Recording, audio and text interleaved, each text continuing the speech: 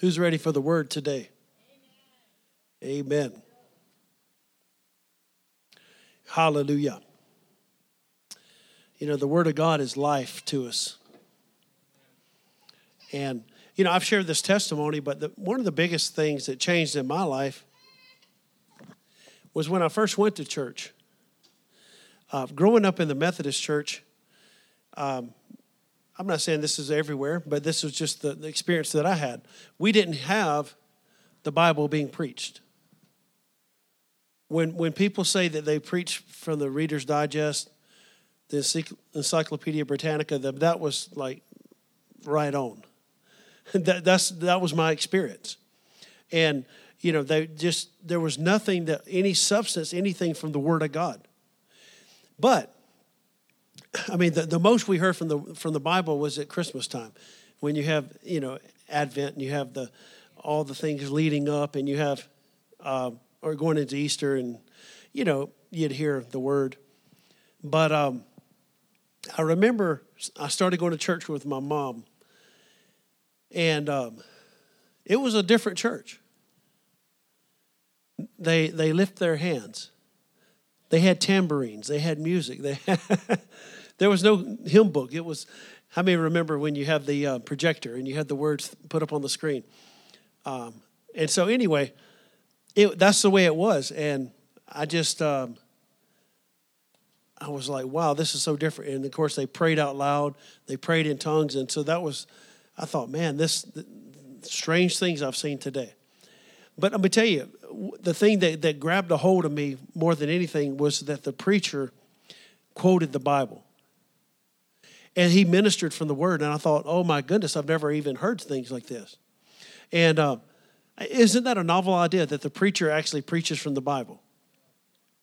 And, you know, you can listen to people for an hour and a half sometimes, and you might hear one scripture. I mean, I'm not here just to see how much I can impress people with. If I can't give people the Word of God, then it means nothing. And so I remember that's what began to gravitate. It was like the first hook into my mouth was hearing someone preach the Bible.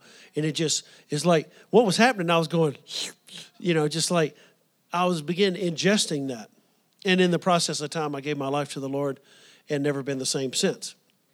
Amen. And so it's so important, though, that we get the Word of God. And that's what we're going to do today. We're going to, you know, as you come into the presence of God, you're changed, but also you're here to partake. How many like going to sit down to eat sometimes more than 10 minutes? I mean, we went to Chick-fil-A yesterday, and that was good. You know, we enjoy Chick-fil-A. But sometimes it's good to sit down for a while and just, you know, you enjoy a couple different courses. Amen. And so that's the way the Word of God is. I want you to hold your Bible up. Let's make a good confession of faith. Say, this is my Bible. I have what it says I have. I can do what it says I can do. Today I will be taught the Word of God. My mind is alert. My heart is ready to receive. I will never be the same. Now say it. Never, never, never. In Jesus' name. Hallelujah. Thank you, Lord. I want you to look over in the book of 1 John, chapter 5. 1 John, chapter 5.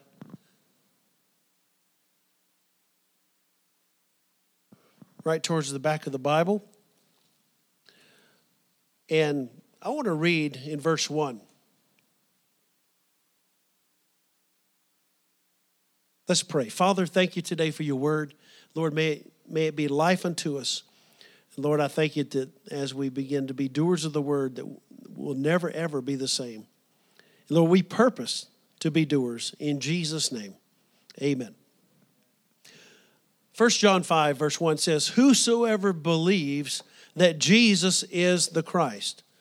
Who believes today that Jesus is the Christ, the anointed one? Hallelujah. Amen. Well, the Bible says whoever believes that is born of God. And everyone that loves him, that begat, loves him also that is begotten of him. So that means, basically, if you love the Father, you love the Son. By this we know that we love the children of God when we love God and keep his commandments. See, that's how we know that we love God today. Not that we can just quote something, but we know that we keep his commandments and do the things that are pleasing unto him. Notice he says, for this is the love of God, or this is the love for God, that we keep his commandments, and his commandments are not grievous. For whatsoever is born of God overcometh the world, and this is the victory that overcometh the world, even our faith. So notice here, the Bible says, whatsoever is born of God. Do you know that when you're born of the Spirit of God, you are actually born of God? I've said this before, that many times people, I've never looked into genealogies much, like on my family, and there's nothing wrong with that. I know a little bit. But, a lot of people, they worry about that, I think it can be funny more than anything. But, don't let that bother you, because there's always, you look back far enough, like Jesse Duplantis said, you look back, people live in Louisiana, they look back and their ancestors were crocodiles. That's just the way it is. You can't just base everything, my pedigree was this and that. Well, as a born-again believer, the only thing that matters is 4 words. You are of God. 1 John 4 says this, you are of God, little children, and have overcome them, because greater is he that is within you than he that is in the world. But the Bible says here that our faith overcomes the whole world. So if I understand that my faith overcomes the whole world, I'm going to be much more protective over it. I'm going to protect my faith.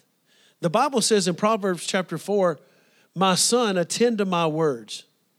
Incline your ear to my sayings. Let them not depart from your eyes, but keep them in the midst of your heart, for they are life unto those that find them, health and medicine to all their flesh. So God's word, I should protect it in my life.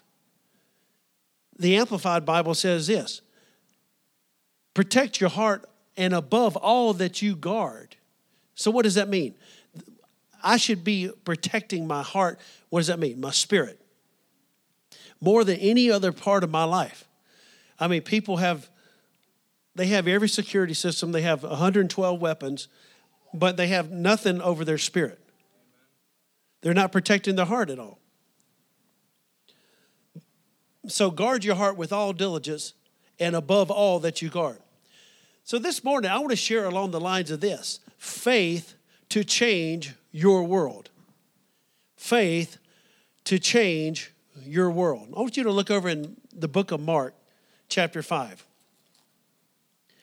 Hallelujah. Hallelujah. I'm not going to let you stay quiet today. I'm too stirred up about it. Faith is the victory that overcomes the world. What actually overcomes the whole world? The Bible says it's our faith. Our faith in God, our faith in his word, our faith in his ability overcomes the whole world. Amen. I want you to look over in Mark chapter 5. This is the story of the woman with the issue of blood. This woman who hears about Jesus. Maybe for the first time she hears this one message, and the Bible never said that she heard 12 messages. It just said when she heard of Jesus. She said that she's going to go. I'm going to go in the press behind. Notice what the Bible says. And a certain woman which had an issue of blood 12 years and had suffered many things of many physicians. Who's ever been there? You've suffered many things of many physicians and many opinions, and had spent all that she had and was nothing better, but rather grew worse. See, they're just doing what they can do, trying to help. When she had heard of Jesus, she came in the press behind and touched his garment. For she said, if I may touch but his clothes, I shall be whole. So what do we see here? We see that this woman had faith in the fact that if I go and touch him, if I go and reach out to him, I'm going to be healed.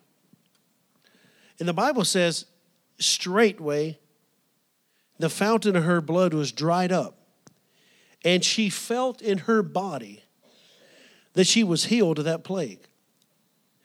And Jesus, immediately knowing in himself that virtue, or the word power, dunamis, had gone out of him, he turned about in the press and said, "Who touched my clothes?"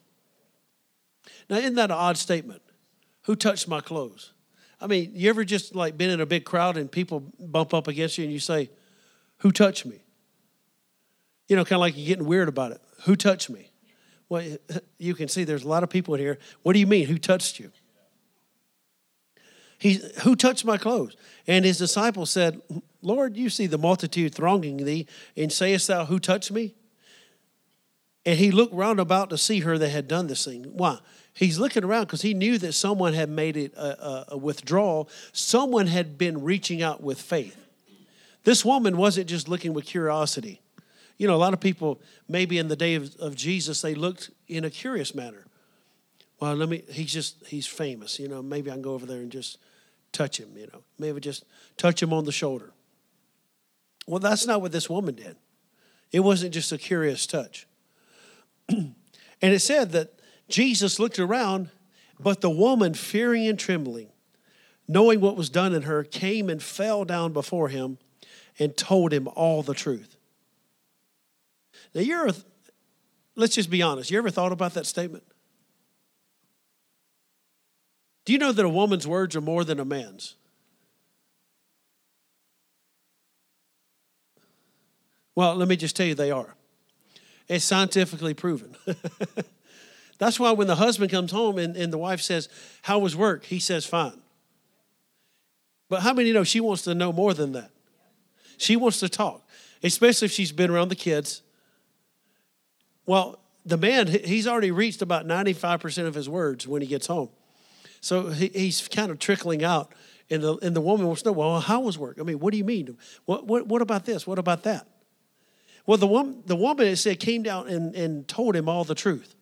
Well, let me tell you, 12 years ago, I started going to this doctor, and things just didn't work. But and I know my wife's very good with details. I mean, she can tell all the details. And I know a lot of ladies, you know, they can tell the details. I'm sure that, and that's not a bad thing. He's saying that she told him all the truth, everything that happened in her receiving this miracle. And notice what he says here. And he said unto her, "Daughter, thy faith hath made thee whole. Go in peace and be whole of thy plague."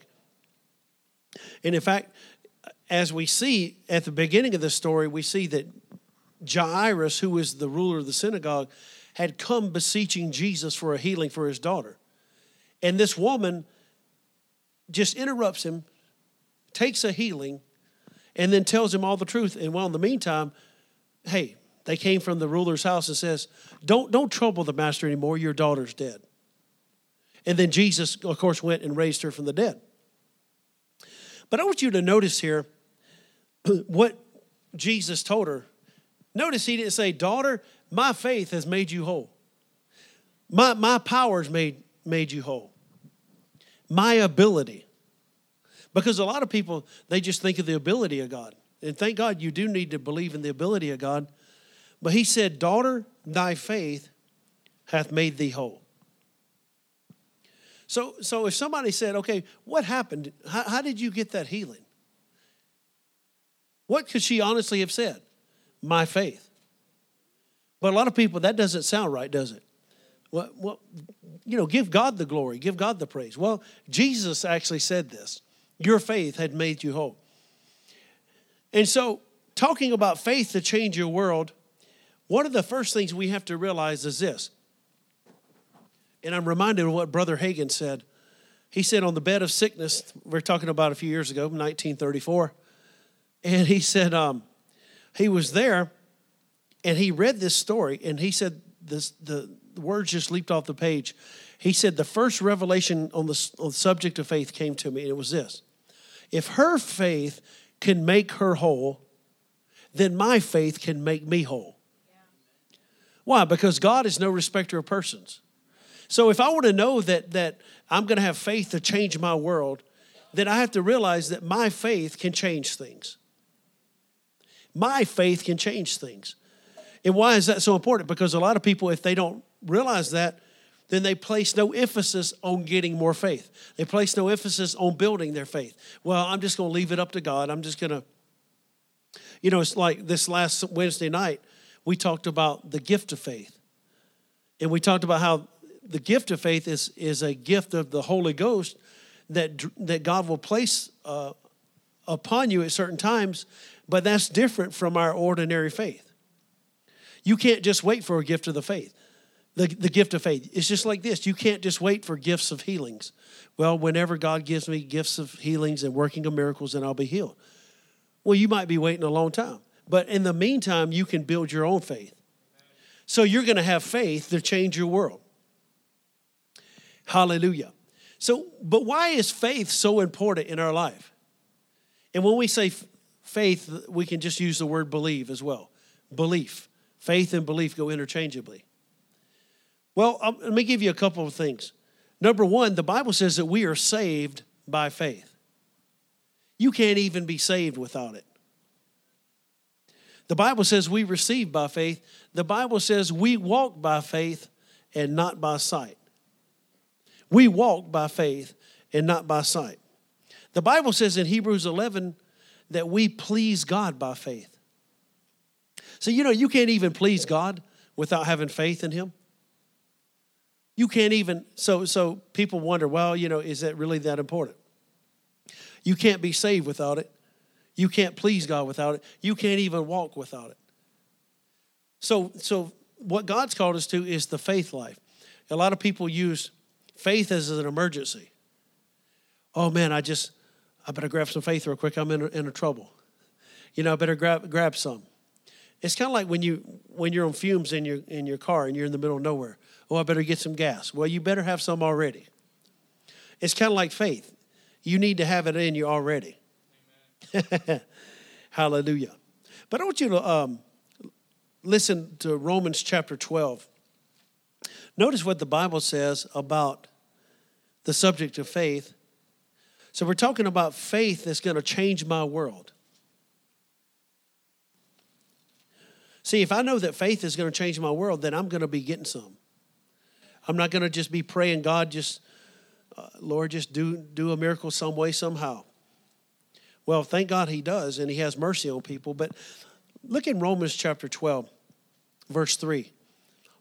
The Bible says, "For I say through the grace given unto me, to every man that is among you, not to think of himself more highly than he ought to think, but to think soberly according as God hath dealt to every man the measure of faith." Everyone say the measure of faith. So everyone that's born again has the measure of faith. So what does that mean? Everyone, just like in the natural, everyone starts out as a baby. They have the measure of faith. But whatever you do with it is dependent upon you, not the Lord. So you see some people that have developed their faith. I know I've seen people that certain areas they've developed their faith a lot more than I have, even now. Well, whose fault is that? Is that God's fault or my fault? If there's any fault, it's mine. Why? Because I haven't taken the time to develop in that area. Have you ever seen people that, it's like you go to the gym and it's like people forget that they have legs. They just want to work on their chest and their arms, especially guys, and they have bird legs when they walk out. Why? Because they're not going to develop that. It's like one guy I heard about, all he wanted to do was work on his biceps. And he never worked anything else. And in fact, it kind of, his arm was a little bit off because he didn't develop the other parts. You can develop certain areas and not develop others. I mean, I know there's a lot of people, they want to hear about faith. Hey, let's hear faith. But they don't want to hear anything about prayer. They don't want to hear anything about commitment or submission to God. Oh, we're not in bondage, brother. We don't want to hear those things. We just want to hear the good things. We just want to have cake and ice cream. Well, you need spinach too. How many know? And so he says here that God's dealt to every man the measure of faith. But everything that from thence, for me to walk in victory, I have to learn how to develop my faith on a daily basis. Amen. See, we get faith to be saved by hearing the word, but we also get faith in every other area the same way. So talking about faith to change your world, God is not a respecter of persons. The Bible says that. In fact, Peter, preaching after the day of Pentecost, he said, I perceive God is not a respecter of persons. But how many times do we believe that he is? People think, well, God just plays favorites with that person, and God just chose that person regardless of what they did. But no, God's not a respecter of persons, but God is a respecter of faith. He is a respecter of faith. Amen. But I want to look from the Word of God at a couple of different instances about people that changed their world through faith. Amen. The book of Genesis, chapter 12. Hallelujah. You know what makes the Bible so amazing is the Bible is full of life. I'm not standing up here as a long-haired, long sideburn professor in a college that's ungodly, just giving you facts of something that's not going to matter in your life. Amen. This is the word of the living God. In Genesis chapter 12. Notice what God appears to Abram, who we see his name becomes Abraham. But it says here, the Lord said unto Abram, get out of your country and from your kindred and from your father's house unto a land that I will show you. And I will make of you a great nation, and I will bless you and make your name great, and you shall be a blessing. Notice here, Abraham had to be blessed before he could be a blessing. Can you say amen? I said this a couple weeks ago. If it's right to do it, then it's right to have it. If it's right to be a blessing, then it's right to have the blessing. Amen. And he says, I will bless them that bless thee, and curse him that curses you. And in you shall all the families of the earth be blessed. So Abram departed as the Lord had spoken unto him, and Lot went with him. And Abram was 75 years old when he departed out of Haran. So Abraham, we'll just go ahead and say Abraham because he becomes Abraham, the father of many nations. And that's important because names actually meant something. Names mean something today, but it meant something. What was he saying? Every time they met Abraham, what was he saying? I'm Abraham. I'm the father of many nations. Sarah, I'm the mother of all living. Her name changed too. And so whenever they greeted somebody, they said, hey, who are you? I'm Abraham. I'm the father of many nations. How many kids do you have? Well, none yet. But God said, I'm going to have as many as the sand on the seashore. And so here Abraham went out by faith, not knowing where he was going. And the Bible says in Hebrews that he was going to a place whose foundation and maker of that city was God. So maybe, when he went out, he just knew, hey, I got to go. Abraham, you've been here a long time. Yeah, but I got to go. I got to go to a place that God's told me. Well, where is it? I don't know. I think we should go that way. Abraham, you're getting too old. I mean, look, you're 75 years old. You're settled in the business. You've retired. You're making. You paid your dues. Why don't you just stay here? It's comfortable. Couldn't he have done that? He could have just easily just stayed. I'm just going to watch the grandkids and watch the great grandkids. Of course, he didn't have them at that time, but I mean that's just the way the thinking would have been. But the Bible said he went out, not where he was going, knowing where he was going, and he went out to possess the land that God had for him. Amen. That's what faith does. Hallelujah. Faith to change your world. Abraham would have never been in the book of Hebrews chapter 11 if he would have never stepped out. He said he went out not knowing where he was going, but just looking for a city, looking for a place. Many times in your life, you won't know exactly where you're going except that the Lord's leading you to go take a step here. Take a step out of the natural and step out in this realm. Well, Lord, what's it going to do? What's going to be the outcome? And you'll hear nothing. Why? Because you have everything you need to know to step out by faith. You know everything that you need to know to make the next move. So Abraham changed his world because he stepped out in faith. He had faith to change his world. Hallelujah. I'm thinking about the 4 lepers over in the book of 2 Kings. I tell you, I've come to many times in my life, I've come to this same crossroads. Look at 2 Kings chapter 7.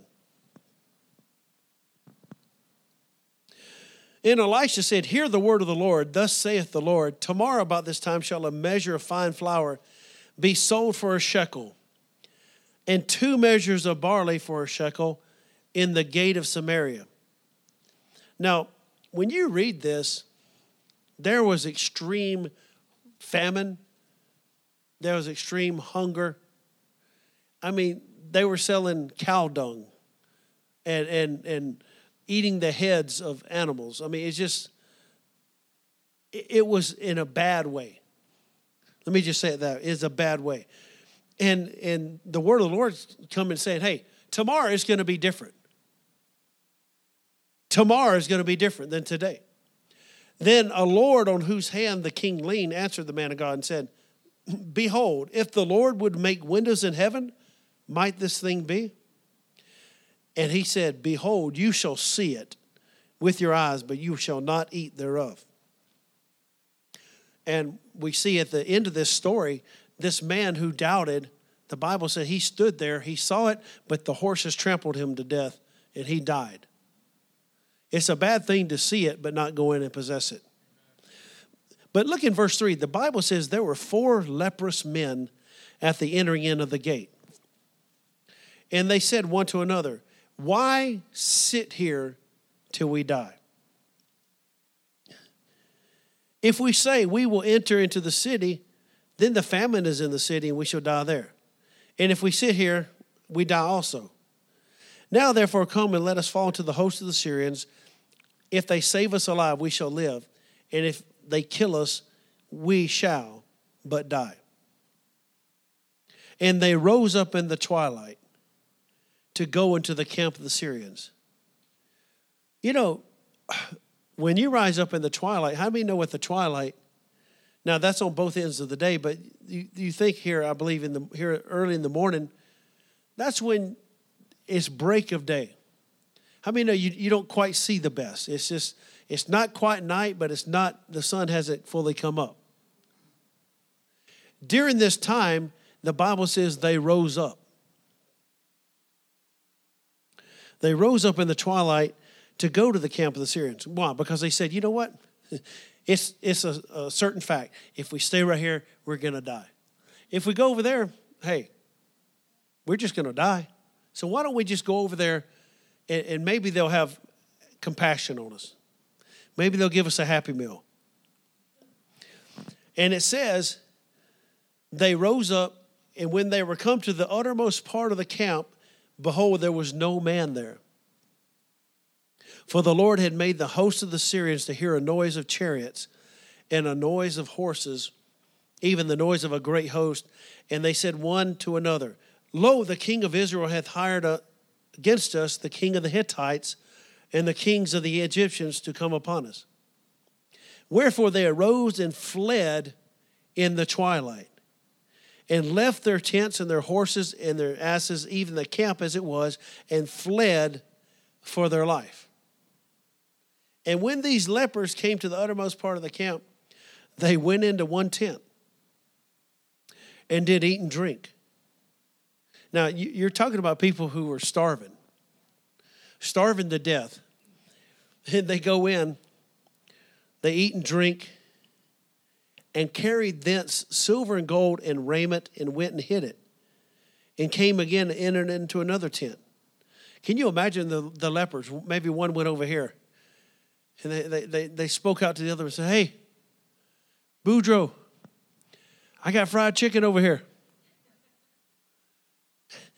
We got mashed potatoes and macaroni and cheese. And what about you? Oh, man, we got lasagna, and we have this, and we have that, and we have this cake." And you know, they're rejoicing. Then they realize, hey, you know, if we don't tell other people about it, something bad is going to happen to us. And so it says that they go and they proclaim this.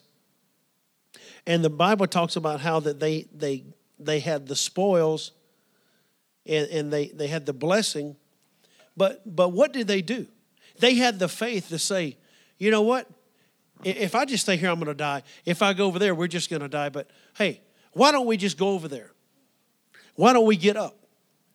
I mean, many times in my own life, I've had to ask myself, why sit here till I die? Why sit here just drying up?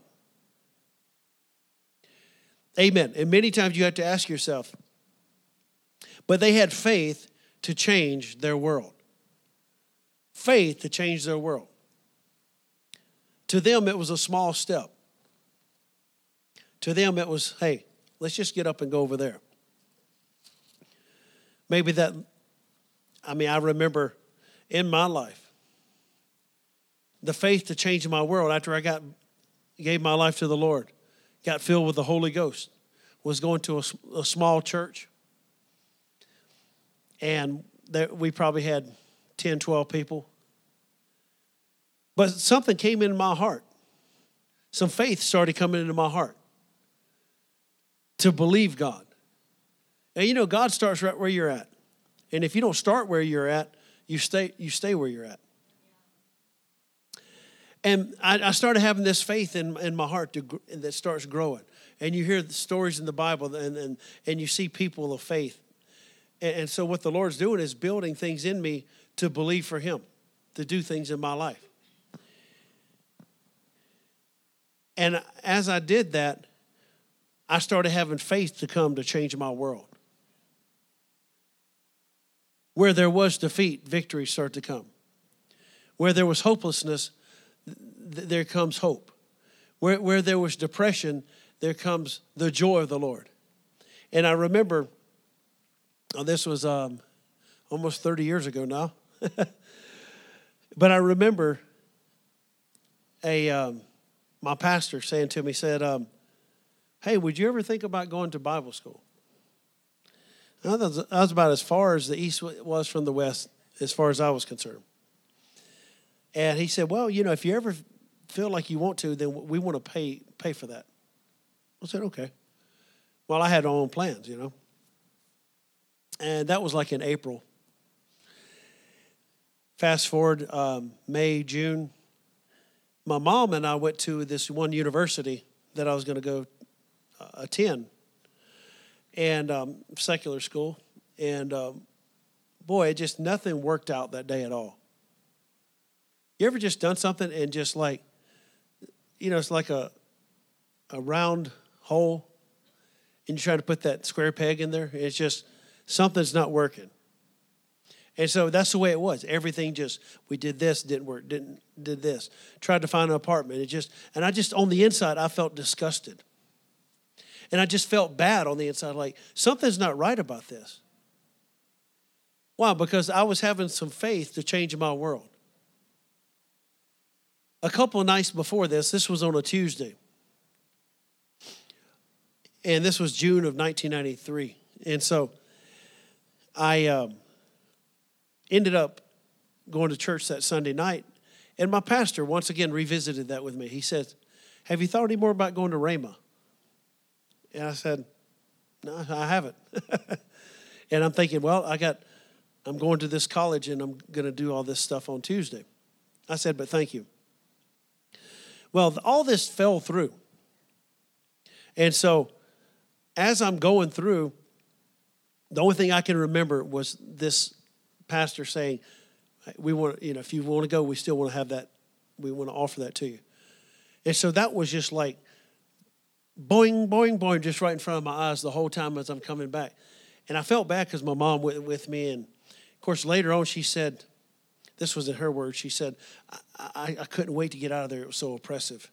That was her words, a mom's praying words, And but she said, I knew that you had to see it. I said, okay, let's just go. So I did what I knew to do. We went to a music store. And so went to the music store and anyway, that's the days when you would buy CDs in a store, that kind of music store. And anyway, we did that. And coming back home, I looked and I said, I feel like I should go to Rhema. I feel like I should go to Bible school. And, of course, the people that I was going to go to school, they thought I was crazy. But what happened is I began to have something that one little step was faith to change my world. That one little step was faith to change my world. So in September of 1993, Labor Day weekend, we loaded up a 15-passenger van, everything I could put in it. Took all the seats out of it. Someone sold that to us and let us use that. And, if we'd have put Granny on the top, would have been the Beverly Hillbillies. Which is just everything that I had was in that van. A bed, dresser, and all that, desk. But that began a journey. And if you look back in your own life, you can see where God has led you. Maybe you took a small step. And sometimes you never knew what that small step would do. That small step could be, go to this church over here. Go befriend that person. Amen. And so the things of God is they're eternal. And I believe that the us knowing each other. People say, well, will we know each other in heaven? Well, do you know each other right now? And so I believe that the things that God places in your life, they're not just for a little bit. Now, some things are temporal. Some things are just for right now. But I believe that some things we will see in eternity. Amen.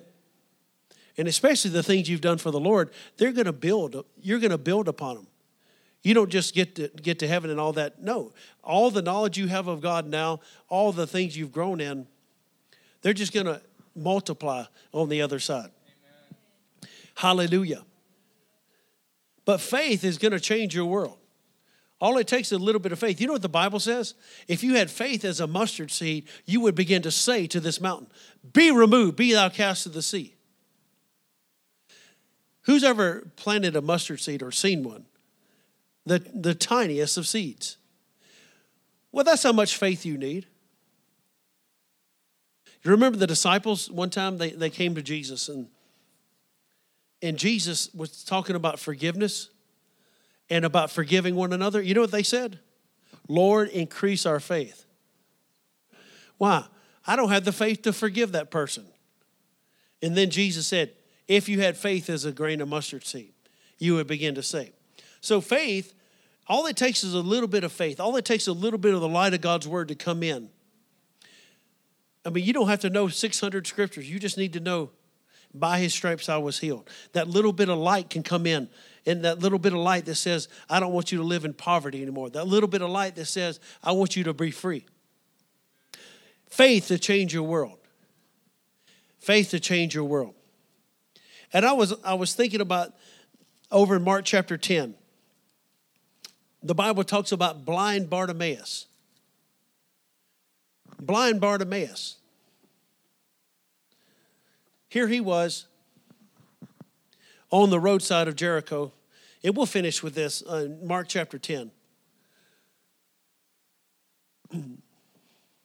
In verse 46, and they came to Jericho, and as he went out of Jericho with his disciples and a great number of people, blind Bartimaeus, the son of Timaeus, sat by the highway side begging. And when he heard that it was Jesus of Nazareth, he began to cry out and say, Jesus, thou son of David, have mercy on me. And many charged him that he should hold his peace. Sounds like churches today. Don't you know it's quiet as church around here? But it says that he cried the more a great deal, "Thou son of David, have mercy on me." And Jesus stood still and commanded him to be called. And they called the blind man, saying to him, "Be of good comfort. Rise, he calleth thee." And he, casting away his garment, rose and came to Jesus. So I just want to highlight this one more time. We've talked about this before. But here is Bartimaeus, blind, and he's rebuked by Jesus' disciples.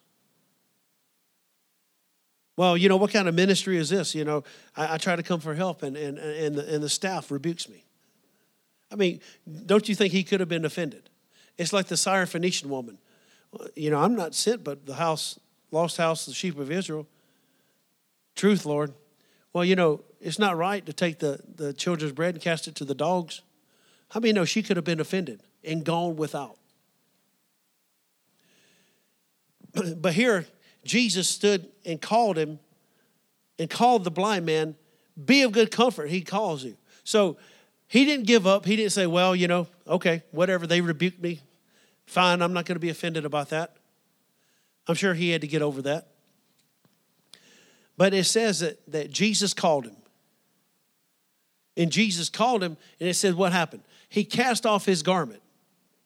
So here he had on this garment, pretend that this coat I have on was his garment. That garment signified that he was a blind man, that he was a beggar, and that he could do that for a living. So what'd he say? In essence, he was saying, okay, Jesus called me. I'm done with my begging days. I'm done with being blind. He takes that coat off. He throws it to the side. You know, a lot of people would have probably tied it around themselves thinking, well, just in case it doesn't work. Well, you know, let me just have it as backup. Let me just have it as, you know, in case things don't work. In case, you know, things, you know, you need to fall back on. And the Bible says, be of good comfort. Rise, he calls you.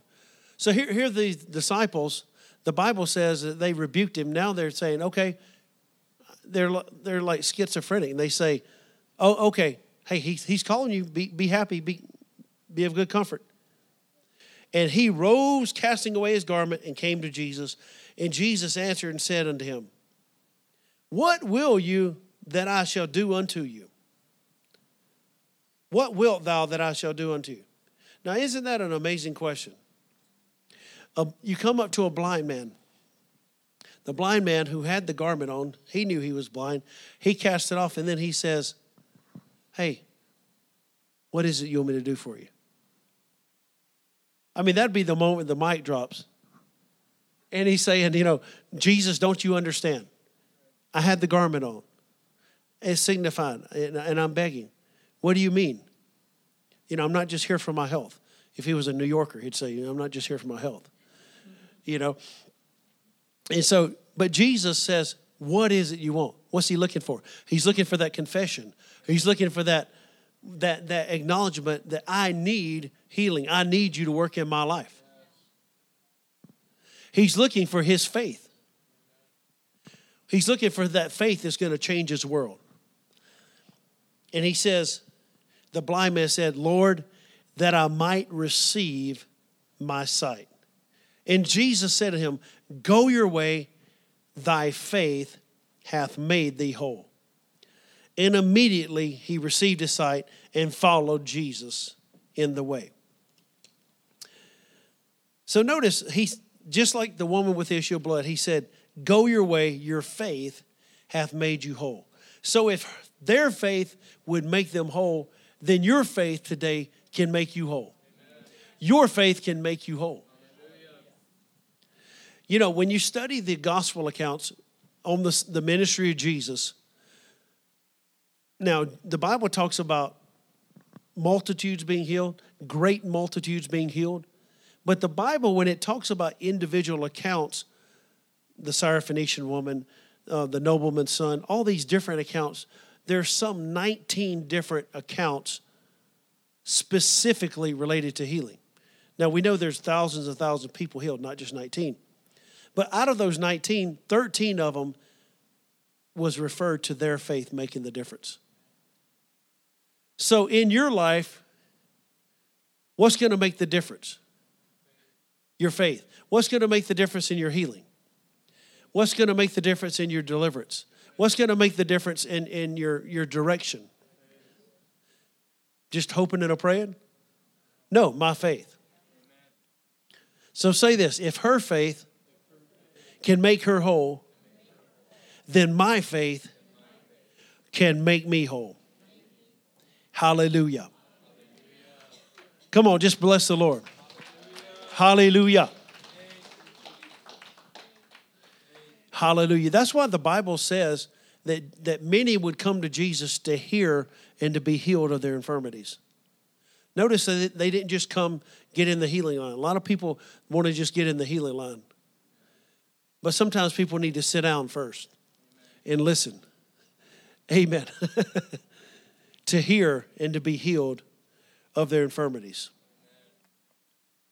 Hallelujah. And so it's the same way with us today. I know when I was faced many years ago, in fact, well, a little over 10 years ago, I was faced with a diagnosis that said that you have something incurable. Well, that wasn't the time for me to, I don't think I shed a tear. I knew it was time to fight. It was time to fight. And so they said, well, you have this. I went to the hospital. They said, well, the first thing they did, they checked my thyroid and they did this. And they said, well, we don't know how you're not living. They checked my thyroid, and your thyroid at optimal is, around 2, the number, your TSH. Optimal even a little bit lower, and mine was 100. And they said, how are you even living? And anyway, and they tried to do that. And then finally I went to the hospital. They said, you have FSGS. It's a scarring of the kidneys, and it's incurable. I was trying to think what it was. I think it was 6 or 8 grams of protein I was spilling out all the time. And so that's not good. You're supposed to be 0. And so I knew, though, that faith could change my world. And I knew that I had to have a miracle. I knew that I had to have something. And I've got all the notes. I've got 50-something pages from Tampa General Hospital that document all this. And all the tests and the proddings and the biopsies and all that. But I knew, you know what? It's time to fight. It's time to fight. Why? Because it's a fight for my life. And, of course, the boys at that time, you're talking about Logan was 3 years old and Liam was just born, his side. And I said, bless God, we're going to fight. And, if you're going to win in life, if you're going to receive from God, you have to be a fighter. I'm going to just tell you right now, I'm not much of a fighter. Well, you're going to have to be a fighter. If you're going to resist the pain, if you're going to resist the symptoms, you're going to have to fight.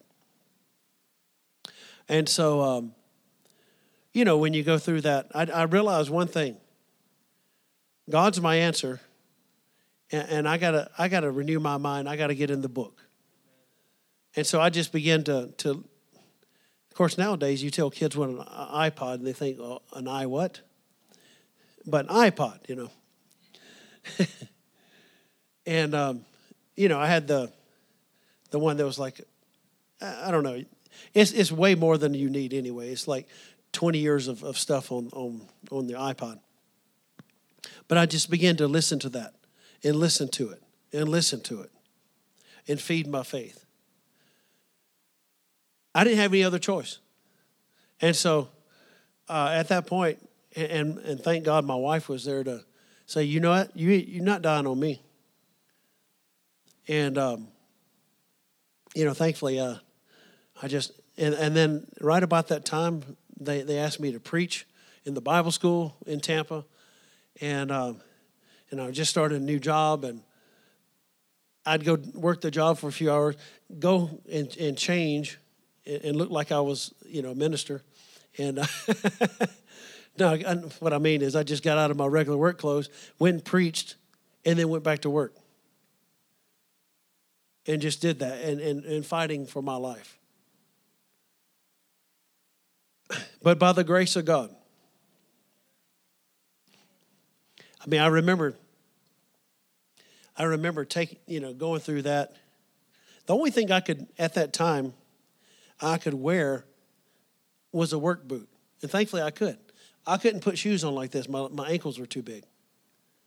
And so I know what it's like to have to take water pills and stuff like that. And I was even on blood pressure medicine for just a little bit, and I said, I got to get off of that. And I actually just kind of quit taking it. But I remember I got a little bit better, and a little bit better, and a little bit better. See, the Bible talks about those that begin to amend. So don't get discouraged if you just get a little bit better. Don't get discouraged if you don't have the full thing. But I remember what happened is we, in the process of time, months, everyone say months. Months later, we had a flood in our house. We rented this one house. Ours was the only one in that whole neighborhood that flooded like that. And just the design, it wasn't done properly. And so anyway, we had water in there. Well, we were still living there. My wife and the kids came up here and stayed with the grandparents. And anyway, they came up for a week. And I was still working, and I went into a service where I was about to have something that changed my world. Well, is it important that I go to church all the time? Well, it just depends what you need from God. And so we were in this camp meeting. Pastor Rodney was preaching July 4th, 2012. I actually have this at home on video, and so I think I'll send it to him this year because it'd be like a 10-year anniversary of this event. But I thought he knew my whole situation. I don't know how much he knew of it. And but after worship, he called me out and pulled me out and just prayed over me. And I still remember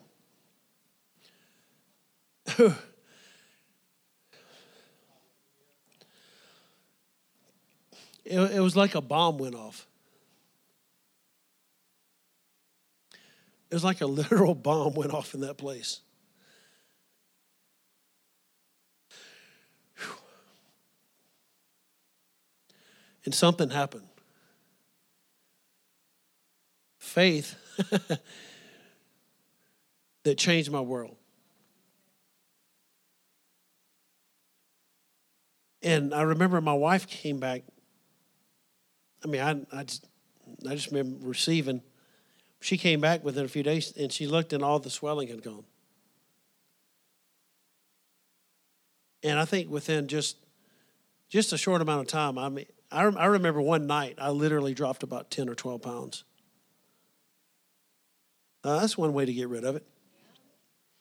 And but anyway, that started a process, and the power of God went in me. And from that time on, it got better and better. And then I have the paperwork to show it now. And even through the years, to going to a local doctor, and they say, you have no sign or no protein in the urine and stuff like that. Well, that's a testimony. Amen. So I'm saying is sometimes you might have to walk something out. But I would rather walk through it than than just, yeah. Hallelujah. We recorded that a few years ago. It was very, very long, but maybe we should redo it again sometime. But we put that testimony out. But it's, thank God. I mean, it's not the only time the enemy's tried to work in our life. It's not the only time the enemy's tried to take us out. But I say it right now, he's not big enough. The greater one lives within us. Hallelujah. And you're not done till you're done. So don't quit now. Amen. Well, stand on your feet this morning. Hallelujah.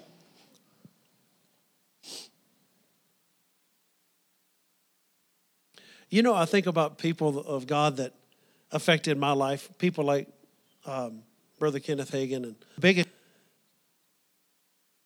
I got to sit under his ministry. But the biggest thing is the books he's written, and the things that the printed page and things like that. But, you think about the devil probably has regretted through the years that he tried to put that on him. Why? Because he wasn't going to quit. Don't you think the enemy said, boy, I wish I wouldn't try to put that on him? Because not only has he received healing and went and preached it, he went and told others that the enemy's not big enough. Amen. Because he's not. He's the eternally defeated one. He's the lesser one. If God's the greater one, he definitely got to be the lesser one. Amen. Hallelujah. Thank you, Lord. Well, just lift your hands. Father, we thank you today. Father, we just praise you and thank you for faith to change our world. Lord, that it's not something it's not something we can take the glory for. But Lord, we just thank you today for faith in your word that overcomes every attack, that overcomes every situation, that overcomes every trial. We thank you, Lord, for the greater one who lives within us. Lord, we thank you that you give illumination to our mind. You give direction to our spirit today. And Father, thank you that we are overcomers, more than conquerors through him that loved us. And we thank you, Father, that we shall not die but live and proclaim the works of the Lord. Lord, that we're going to live into a ripe old age. Lord, and just like a shock of corn in its full age, Lord, that we will live our full life out and then go home. But not until then. Lord, I thank you for every person in here to be satisfied. Lord, with long life, you'll satisfy us and show us your salvation. And we give you glory and we give you honor and we give you praise. In Jesus' mighty name, amen.